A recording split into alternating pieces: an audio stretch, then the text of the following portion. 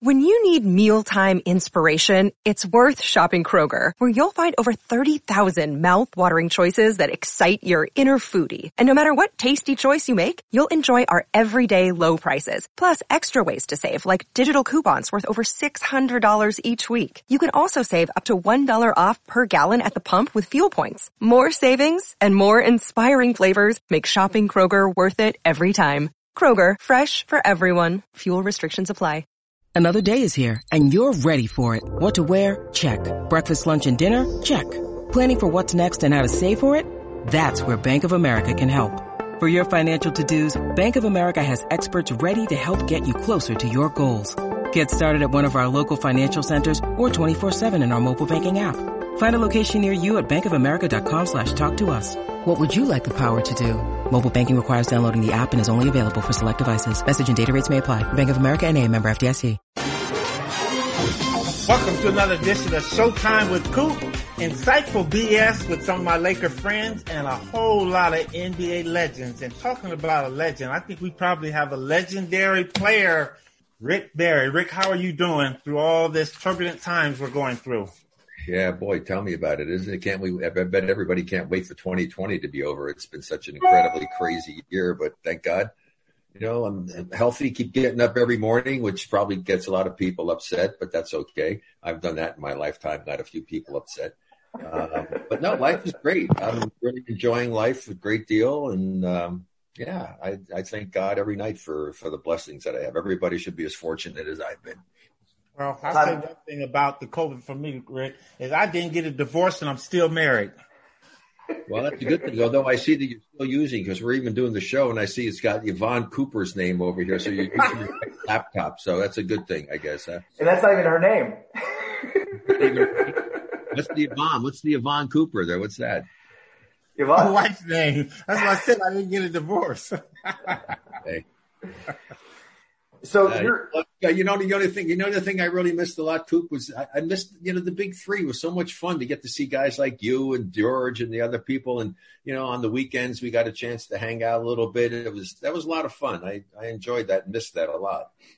Coop was actually, we were talking about that with Coop. Coop was telling me some stories about, he was out there competing, throwing plays out there, and you just kind of laissez-faire, sat back, and you just enjoyed it.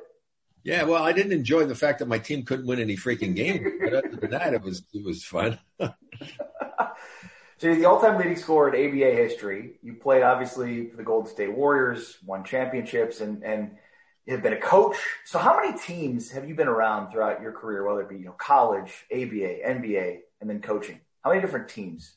Well, quite a few. I mean, I played on different ones. I mean, obviously changing the leagues, with the Warriors and stuff.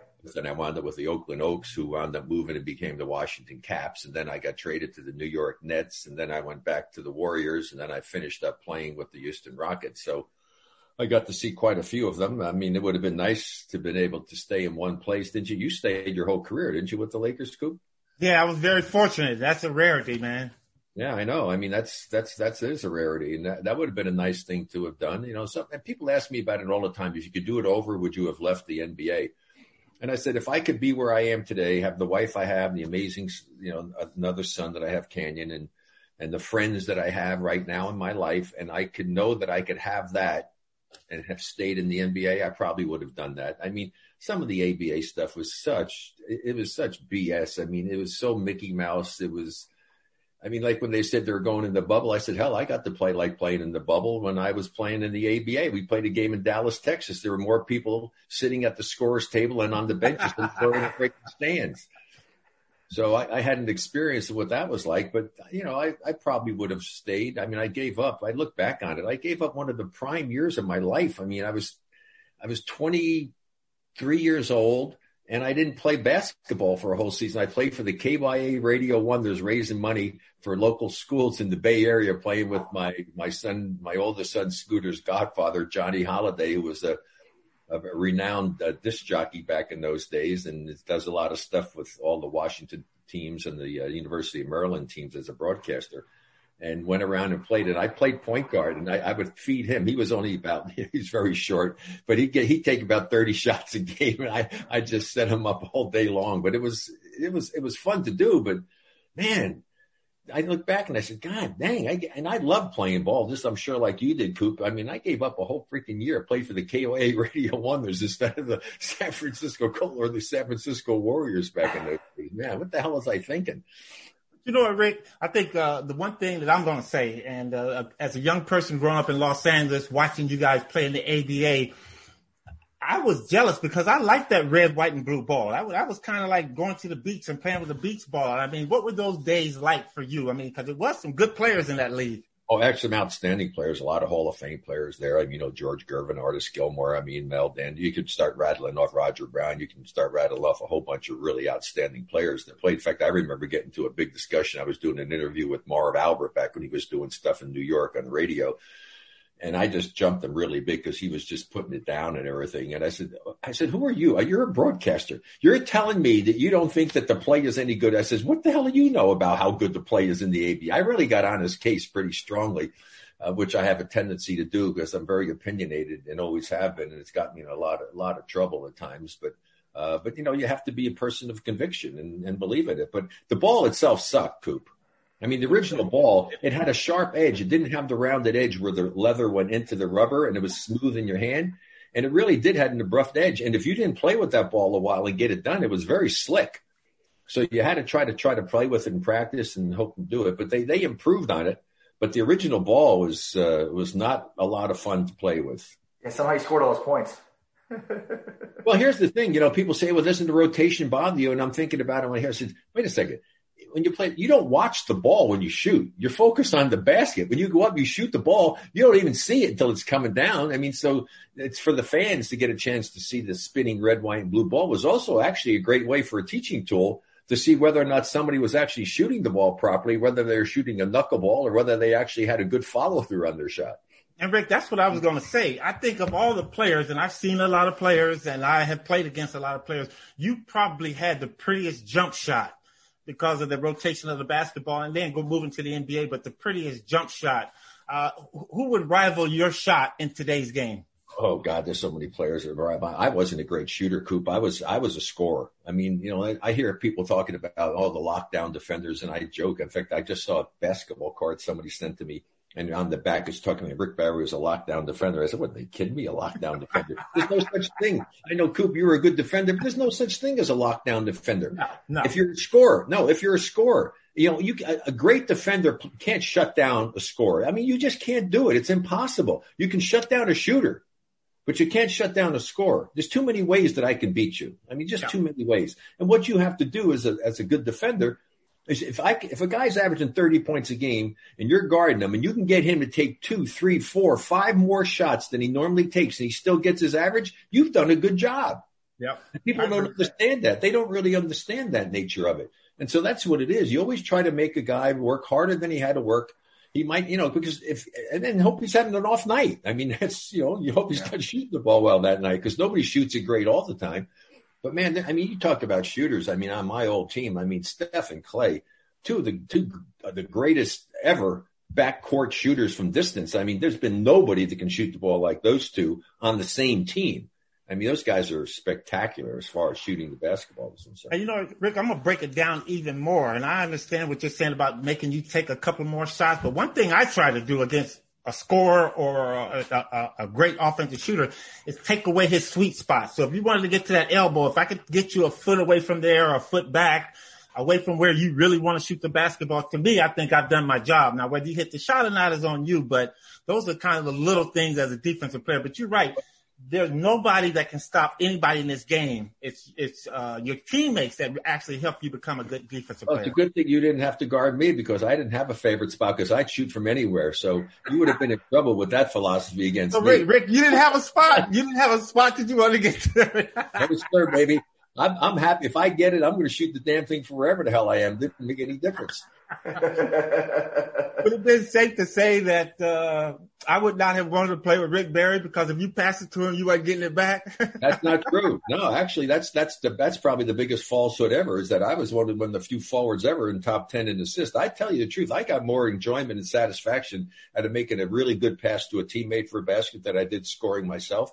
I mean, I was all about winning, and hell, if I can win by not not shooting the ball, that's what I'm going to do. It doesn't really matter. And the thing is my team needed me to score some points, but I never went out ever thinking, I got to go out and get this many points. I never thought about how many points I'm going to score. I went out and just played. I played the game.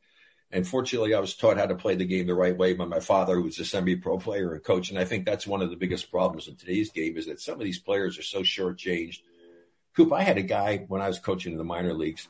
This guy he was Michael Jordan size height-wise, but he was almost like LeBron. He was bigger and more powerful than Michael. Jump out of the gym, he had such amazing abilities.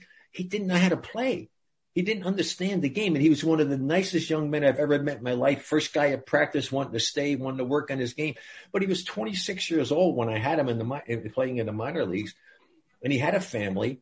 I couldn't play him over some of the other guys because he didn't know how to play the game the way it should be played. It was so sad. I said to Clifford Ray, who was my assistant coach at the time, I said, yo, that's his nickname. We call him Yo. I said, yo, just imagine what we could have done with this kid if we had him when he was younger. Hell, he would have been a freaking star in the NBA. He was incredibly gifted.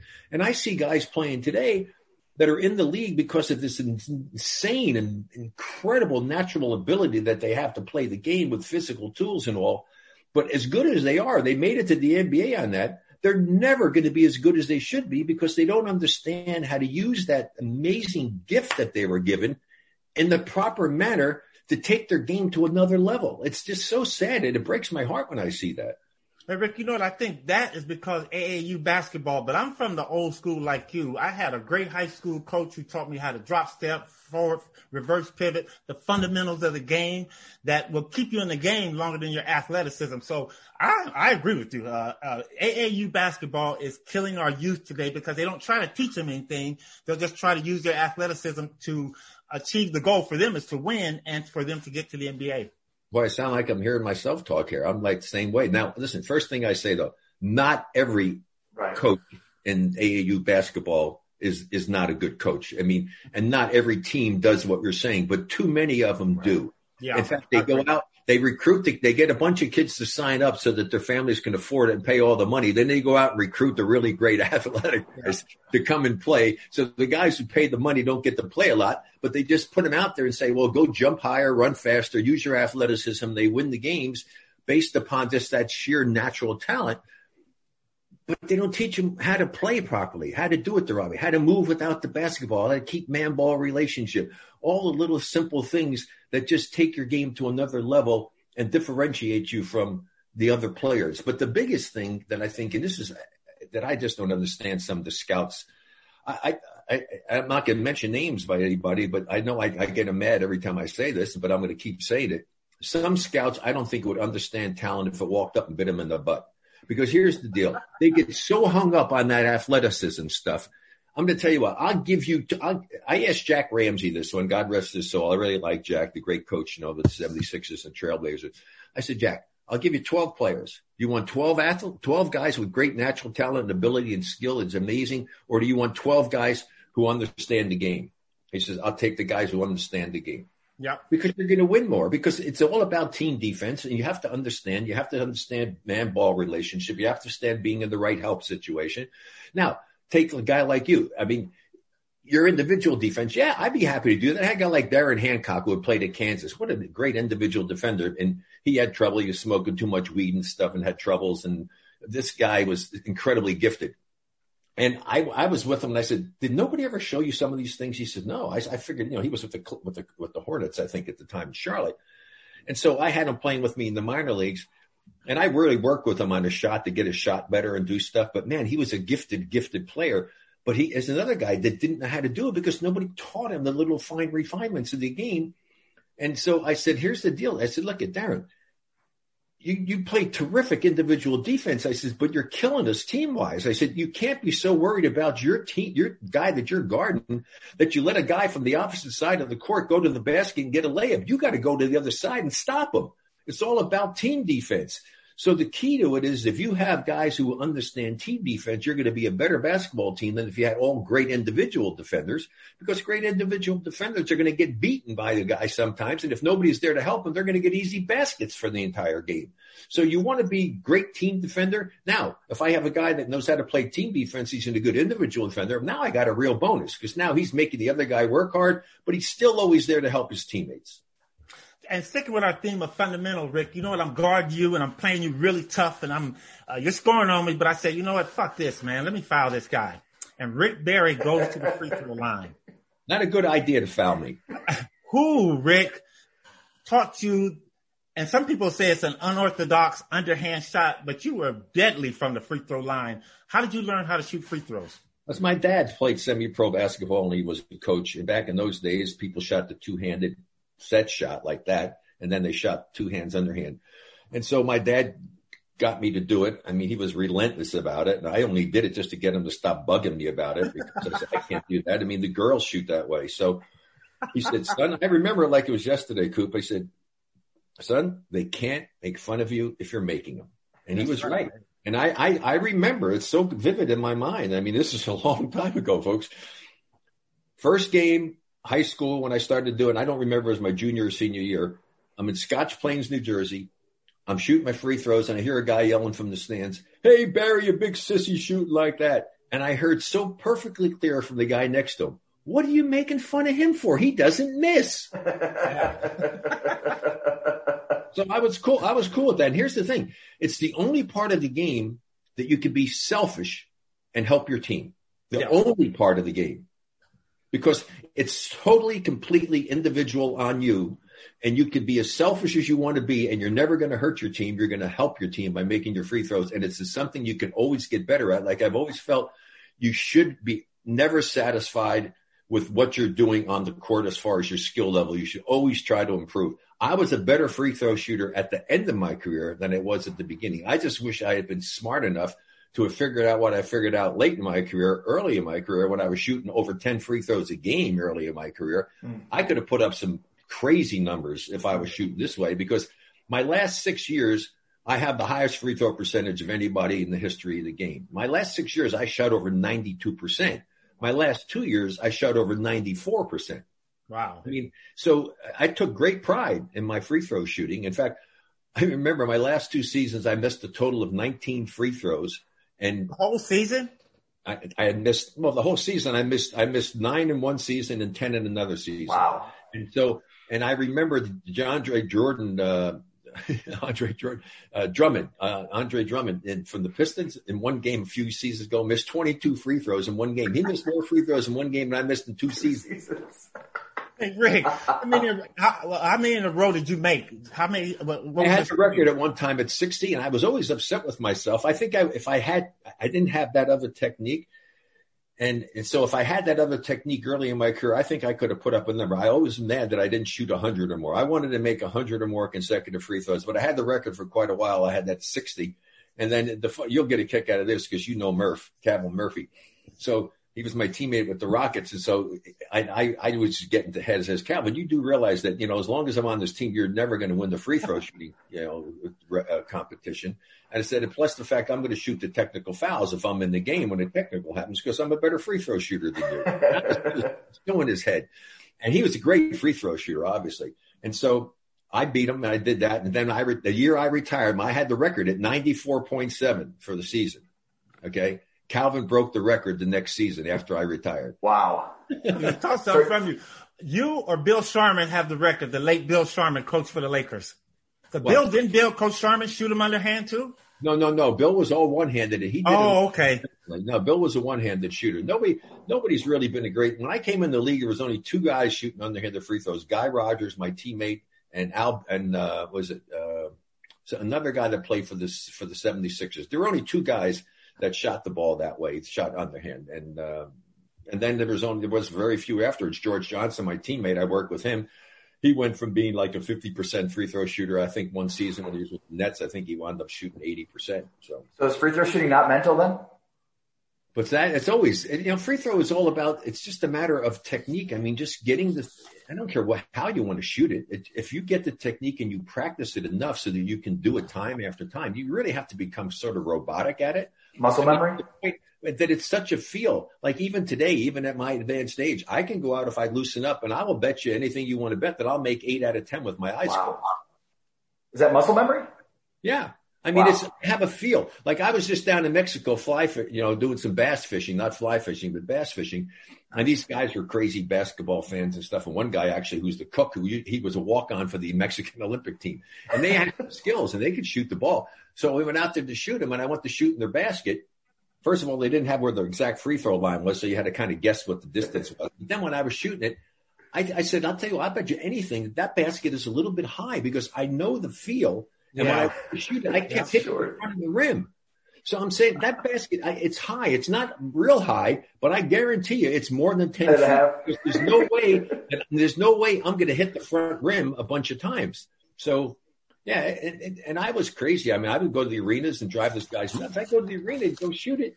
I mean, the basket is not totally square the way it's supposed to be. I'm saying this rim is screwed up. So they come and they measure it. Sure enough, they had to readjust the basket. I mean, it's something that you just get a feel for.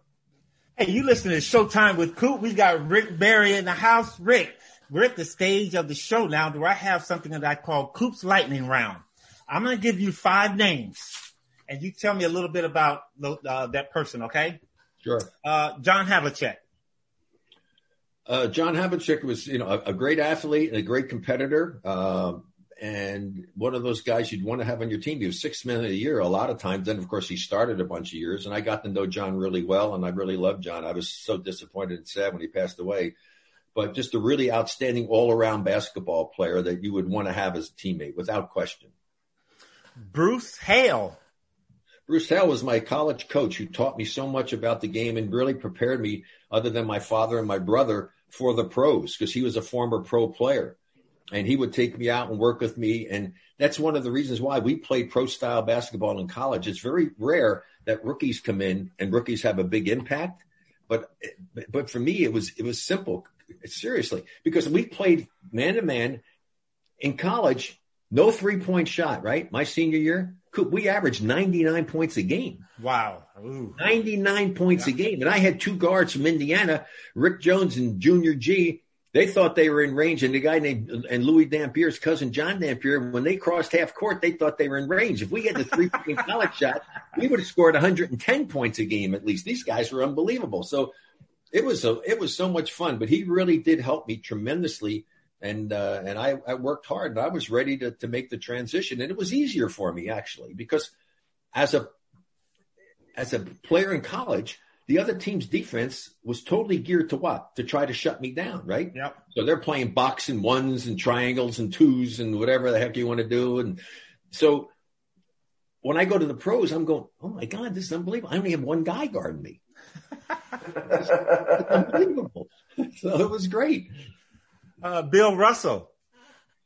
Bill Russell, the greatest defensive center, had an impact on the game with defense more so than any player in the history of the game. Not the greatest center of all time, but the greatest winner at the center position of all time because of his defense. And I mean, he changed so much with his defense. I mean, the greatest center of all time, without question, to me, it's Wilt Chamberlain. I don't think anybody can hold a candle to what Wilt did. But if you take the skills of every player, in each position and what you need to do to play that position, and there's nobody that holds up to what Wilt did. Wilt did things that'll never happen again. But Bill, In fact, if I said, people say, hey, pick a team to play on. I said, if I pick a team, I'm going to take I'm going to take Bill Russell on my team, but not as the center. I'm going to take Wilt as my center. I'm going to have Bill play power forward, and he doesn't have to score a point. No, seriously, because I got Wilt who averaged 50 a game. And then I got Michael Jordan that's going to be on my team. He can score a whole bunch of points. So now I'm going to play the 3 position. I said, well, and then, hell, I said, I want to have a few shots. I said, so that's why I'm going to take somebody like Magic Johnson, who, wants to get a whole bunch of assists and all. But if I took somebody else, I mean, my God, what do I want to take another power forward who could score 30 points a game? I wouldn't get any shots. Rick, ain't enough balls on that balls for that team out there. The late, great Kobe Bryant. You know what? I used to get so disappointed in people, and actually a little bit upset at times when they called Kobe selfish. I don't think Kobe Bryant was a selfish player. I think Kobe Bryant he could have been a great warrior. I mean, I would have loved to play with Kobe because Kobe, I think, probably got more assists to Shaq than anybody else. But here's the deal. When Shaq was gone, I mean, he didn't have teammates to help him. And so he had to do so much more and try to do so much more for those poor teams that they had after Shaq had left. But I'll tell you what I loved about Kobe Bryant. When Kobe Bryant put his uniform on, you were getting everything Kobe Bryant had every single game. I agree and with that's that. what I respect in a teammate. I want my teammates to come out there and give me everything you got every time you put that uniform on. And that's what Kobe Bryant did. And he was incredibly talented. Amazingly, I wish I'd been around it. I got to know him. I really liked Kobe a lot. I loved him. He was a great guy and a big fan of his. But he shot the ball flat, a little bit flat. Yeah. You know, and if he ever had somebody work with him and just get it up a little bit more, God, there's no telling. You know, he would have scored so many more points because he was a heck of a player. He really was. Shit, 81 is enough. Yeah, 81 in one game. But first of all, hey, let me tell you something. If I'm coaching against him, there's not a chance in hell he's getting 81. No, okay, I agree with that, Rick. Yeah, no. 5 people on him. I'm letting everybody else score. He's not getting 81 against me if I'm coaching that team. You'd have 81 assists from me. Last but not least, I got one after you. After you. Willie Mays. Willie Mays is my boyhood hero. That's why I wore number 24. I was a better baseball player in high school than I was a basketball player. My father was a great athlete and a great fast pitch softball player, but he taught me how to catch fly balls like that, the basket catch. Willie Mays' big signature catch. And so when I saw him come up as a rookie with the New York Giants, because I lived back in New Jersey, look, that's my guy. So it turned out I wound up having as my favorite player one of the greatest players of all time, certainly one of the greatest center fielders of all time. And here's the irony of it. I mean, what a great country. My boyhood hero became my friend later in life. I got to be friends with Willie Mays. In fact, when he was doing stuff for Bally's, casinos, and in Atlantic City, they had a big 80th birthday celebration for him. So his guy calls me up and says, Rick, Willie wants you to come to the celebration. I said, oh, wow, that'd be great. A great honor. He says, yeah, but he wants you to be on the dais. I said, really? He said, yeah. He said, but he also wants you to speak. He's only going to have 3 people speaking, and he wants you to be the first speaker and tell the story about how you met him. So I said, really? So that was a great honor. And so, yeah, Willie was my guy. All right. Bill Libby. Bill Libby, who wrote the book. He wrote one of the books for me. I think was it Confessions of a Basketball Gypsy. I think that's was it. Yeah. Bill was a good guy. Rick, your thought on the state of the NBA today? You like or dislike? Well, I don't like the fact that every team, they seem to be coming around a little bit, or every team for a while there was playing so much one-on-one garbage and isolation stuff. I mean, they weren't playing the game the right way. And that's why I love what the Warriors did during their run, the way they were playing the game. I mean, you as a player, it's so much more fun to play when you're passing, cutting, moving, just playing smart, fundamental basketball. Because my dad had taught me, look, in basketball, the more decisions you force the defense to make, the more the likelihood they're going to make a mistake. And then if you have the well-schooled players, you take advantage of those mistakes and you capitalize on them. And then it's more fun to play the game that way. It's more fun to watch the game being played that way if you understand the game. And that's the one thing that I probably dislike most about it. But more teams are coming around to start to do that, where they're making the 3, 4, 5 passes and making cuts and making the decisions. And I go back to telling people, I said, remember the Warriors when they won against Cleveland in one of the series, when they almost swept them. I think it was the third time they won. It was 3-0. They go back to Cleveland. They give Cleveland credit. I mean, they really came out and gave everything they had, and they wound up winning that game. Well, now you still could have figured it's over because nobody's come back from 3-1 deficit in the finals. And so what happens? So they come out, the game is going good. Cleveland's ahead. The Warriors make a comeback at them. They get back there. It would have been easy for Cleveland to give up, but they fought them. And in the third quarter, the game's still on the line. Midway through the third quarter, the Warriors do their offense. they run through, and it was either Clay or Steph was coming off of some staggered, where there's some staggered people running them off some of their teammates to get some screens, popping out to the corner. And it happened. I know for the first one, I know it was LeBron and J.R. Smith, and they didn't communicate. So what happens? They both jumped out to the shooter, and the one inside person stepped in and gets a dunk. The pass goes there. That doesn't happen. See, Cleveland didn't do that. I mean, Cleveland played a lot of one-on-one stuff, dominated the ball by one person.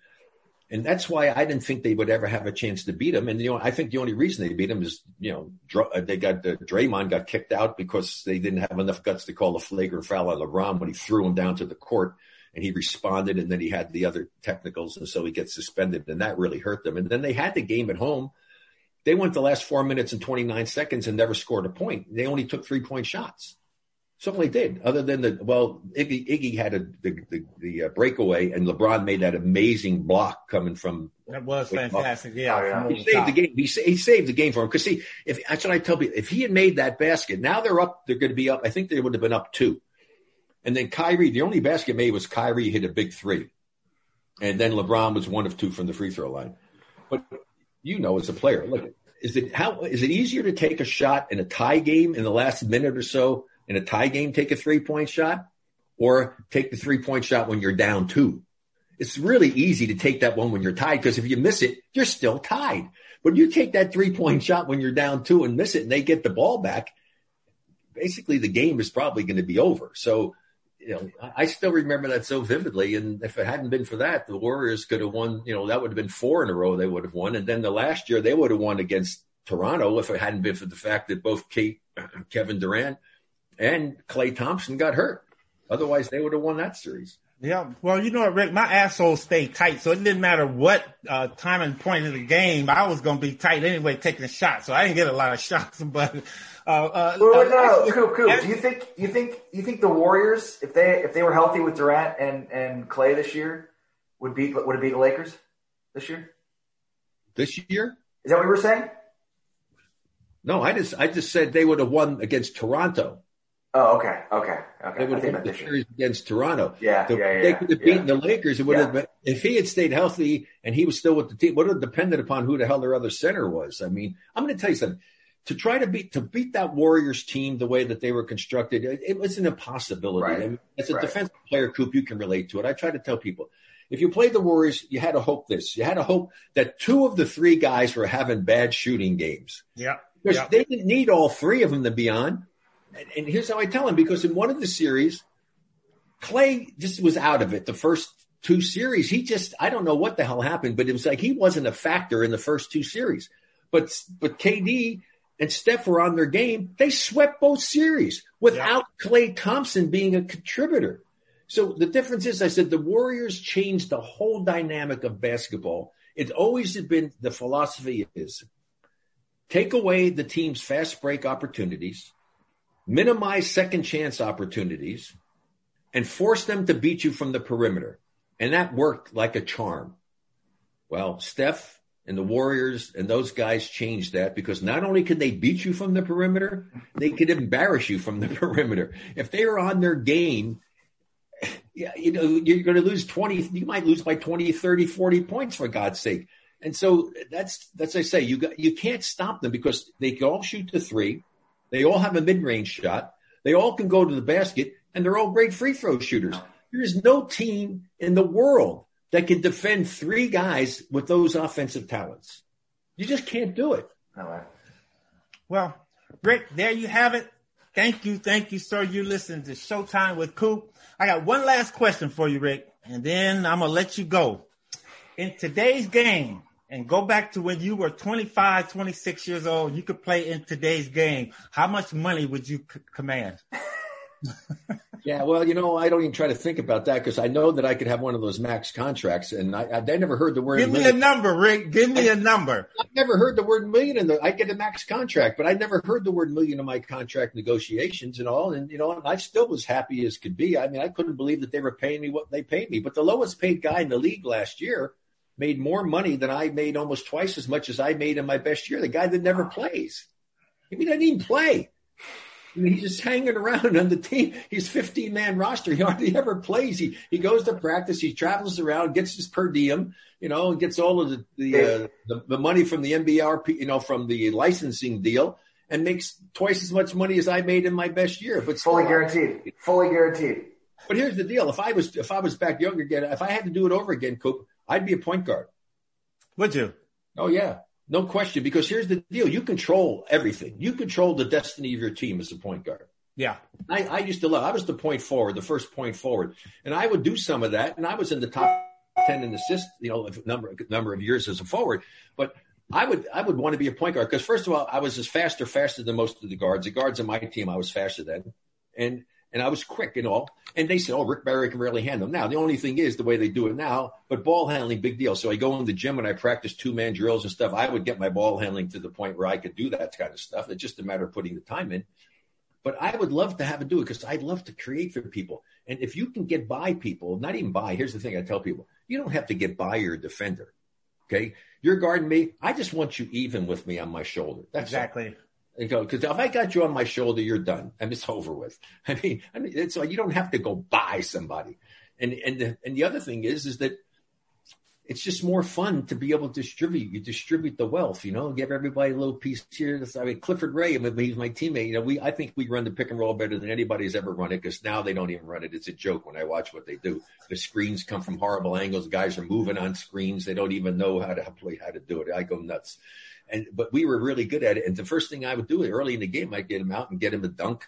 So because he'd be willing to come out and put his body out there. And he's not a screener. And that's the terminology I'll get into real quickly for your fans to understand. Even when I hear Jeff Van Gundy, you hear the coach, well, he didn't set a very good screen. Well, you don't set anything in basketball. First of all, if you set a screen, that's a foul. You can't move. You're a stationary object. And the whole key is it's my job as your teammate to run my man into you, therefore making you a screener. And here's the problem. They hear the thing. Now, you didn't set a good screen. So that means I didn't do something I was supposed to do. Well, you're not supposed to do anything other than stand there. And so you watch. That's why you see moving screens. I charted a playoff game years ago when I was doing broadcasting. 59 moving screens in one game were not called. Wow. We're not called.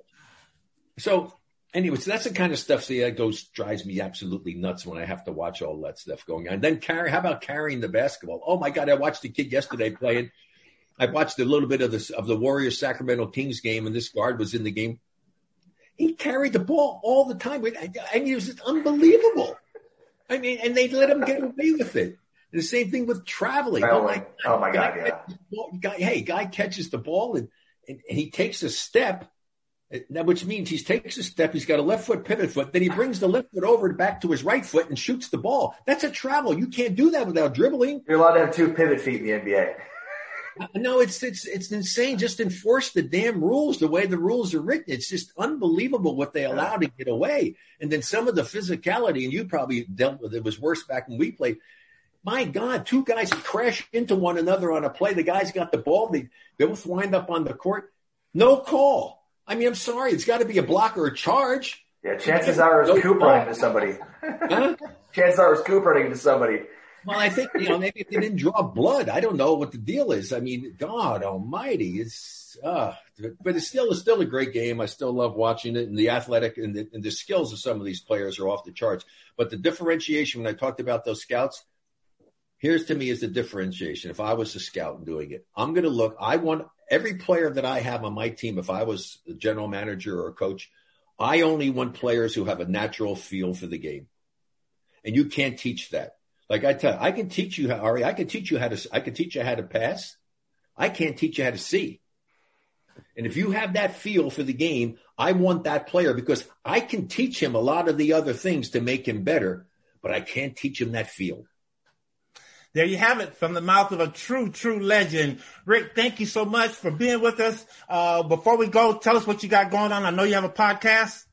Yeah, I'm getting ready to do my podcast, actually, called Warriors 24. I do it with Cyrus Satchis, who used to be a producer of my show when I worked for not KYA, but KMBR Radio in San Francisco. So we're going to be doing ours coming up here after I get done with you, and then working on a lot of really interesting things in the health world, trying to help people out and doing a lot of things for military people, helping to get military people off the street into homes and facilities where we can help take care of them.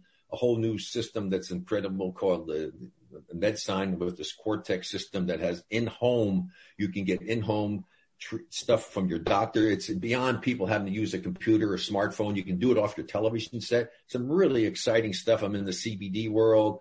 So I'm busier now than I've ever been, but really exciting and just doing a lot of pickleball. I'm going to do something in the pickleball world. I play pickleball all the time. I love that game.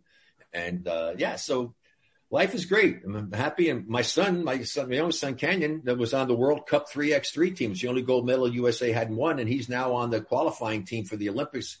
And they were training, getting ready when they postponed it because of COVID. So he's been training now to get ready to go to, I think it's in Austria in May. And if they come in third or better, then he gets a chance to possibly be an Olympian in 3x3. Let me tell you something, Koopy. My son should be in the NBA. I'm telling you right now. And I only talk not as a father, but someone knows the game.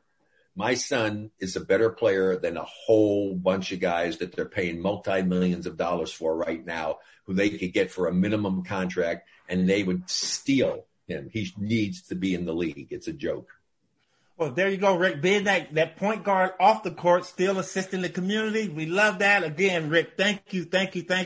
I will be in contact with you because I'd love to be on your podcast. I'm going to get back to you. I'll get you on my show. We'll have some fun doing that as well. And then hopefully the big three will be back, and we'll see each other back out there on the court, and we can compete against each other, but just as old men coaching the young guys. And our guys aren't all that young, although they're getting younger guys in the league. In fact, they can lead. Do it again. I'm going to try to get my son to come and play for me because I know he can play. He loves 3-on-3.